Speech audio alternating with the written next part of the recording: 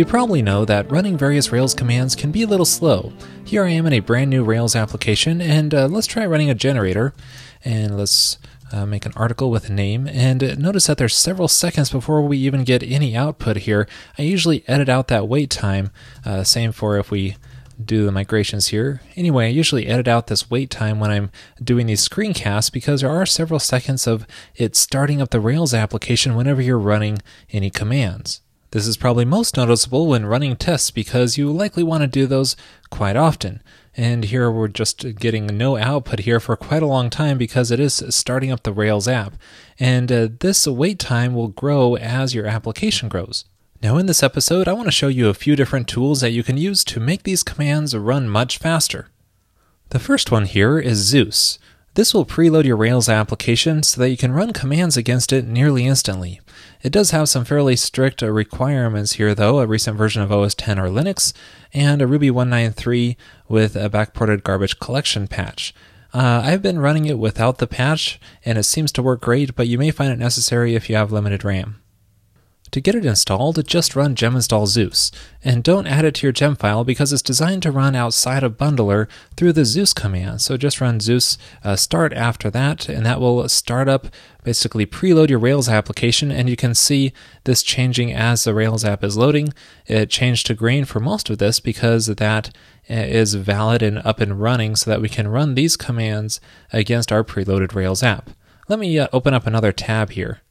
Now if we run a generator, let's instead of running Rails generate, we can run Zeus generate, and let's generate a new model here, and that will run nearly instantly, as you can see here. Same for rake db migrate. Instead of doing that, we'll want to prefix this any rake commands with Zeus, and that will run very fast. And if we run the tests, the Zeus rake test, that will also run much faster than it did before. Now we can also run a specific test file or directory through Zeus test. Let's run the functional directory, and that is very fast. So this is really awesome. Since we don't have to start up our Rails app every time we run one of these commands, the output is just so fast using Zeus here. Because the way it works is that it's preloading Rails in the different environments, development and test, and if we had Cucumber set up in this app, it would work for that as well. So that way we can run any of those related commands on that preloaded environment. Now Zeus is also smart about reloading any changes, so if we do make a change to a model, for example, then it's going to be picked up automatically. We don't have to reload Zeus. Now let's compare the time difference with and without Zeus. If I run bundle exec rake db migrate, this will be without Zeus, and so since it starts with the Rails app, it took about 3 seconds there. And if we run it with Zeus, then it takes less than half a second, so Zeus does give us quite a big savings. Now this time will change a lot depending on the size of your app and your computer setup, so I encourage you to try it for yourself. One thing that's really nice with this setup is that you can better integrate Rails commands into your editor for really fast feedback. For example, here I am in a controller test, and let's say I want to run this specific test. I just put my cursor here and then run a given bundle command, and there's the output. That test passes. However, if I make a change here, I may save it and then run it again, then we get a failure. So a really fast feedback here through Zeus. Now I'm just using a custom TextMate bundle command for this. It's just really simple. It just CDs into the TextMate project directory and then runs a Zeus test on that given file and line number. Now one thing to be aware of if you're using Zeus is that it generates a Zeus socket file at the root of your project, and you'll probably not want to check this into your Git repository. So I recommend just echoing it into your .gitignore file, or you might want to put this in your global .gitignore file if you have multiple projects using this. So that's a quick overview of Zeus. It's one way to speed up your Rails commands, but it's certainly not the only way. Now let's take a look at a couple more options. Another similar tool is Spring, which will also speed up commands by preloading a Rails app. It does have a few notable differences though. Let me show you. To get it installed, just run gem install Spring. And then we can run the Spring command much like we did with Zeus. This allows us to run Rails and rake tasks through it. However, one big difference is that it will automatically boot up your Rails app in the background on the first command. So let's say we run a Spring and then let's run a Rails generate. Let's generate a user model with a name. And so this one will take a little while because it's going to boot up the Rails app. But then each Spring command run after that will be nearly instant because it's happening on the process that's already booted up. And let's try running some tests through this. Running the functional tests happens very fast. So this is really great. We don't have to worry about starting up our Rails app ahead of time to use this, and if we want to stop it at any time, just run a Spring stop, or just close the terminal session and it'll stop it. Another nice feature of Spring is that it's very configurable. You can easily change how the preloading works, and also what directories are watched for file changes. However, one thing to watch out for is that it doesn't use fsEvent by default to detect file changes. It's going to pull 5 times a second.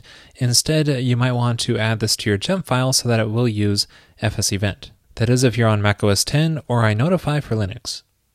Let's move on to the last tool I want to show you here, which is Commands by David Heinemeier Hansson.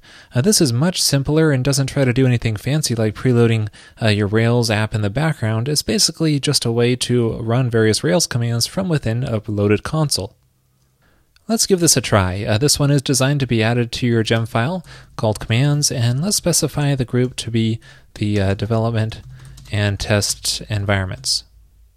And then of course run the bundle command to install it, and then we can open up the Rails console, and here this will take a little while as normal because it is booting our Rails app.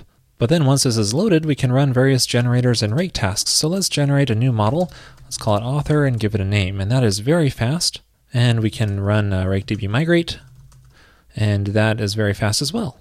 Now we unfortunately can't run our tests from within here because we're in the development environment, so let's start up our console under the test environment. Now before running the tests here, let me run the rakedb migrate command again because our test database wasn't migrated. So now we can run the tests through the test command, which we can specify any directory under the test directory. So let's use functional, so it'll run all the controller specs, and it looks like they all passed. However, notice that this output is pretty noisy because it's showing all the SQL queries being performed. If you want to remove that, you can run active record base .logger, and let's just set it to nil, and let's run our tests again, and this time reduces that noise. I don't think RSpec is supported yet in this commands gem, but I believe support is planned in the future. Now I want to finish up here by quickly mentioning Spork, which I covered in episode 285.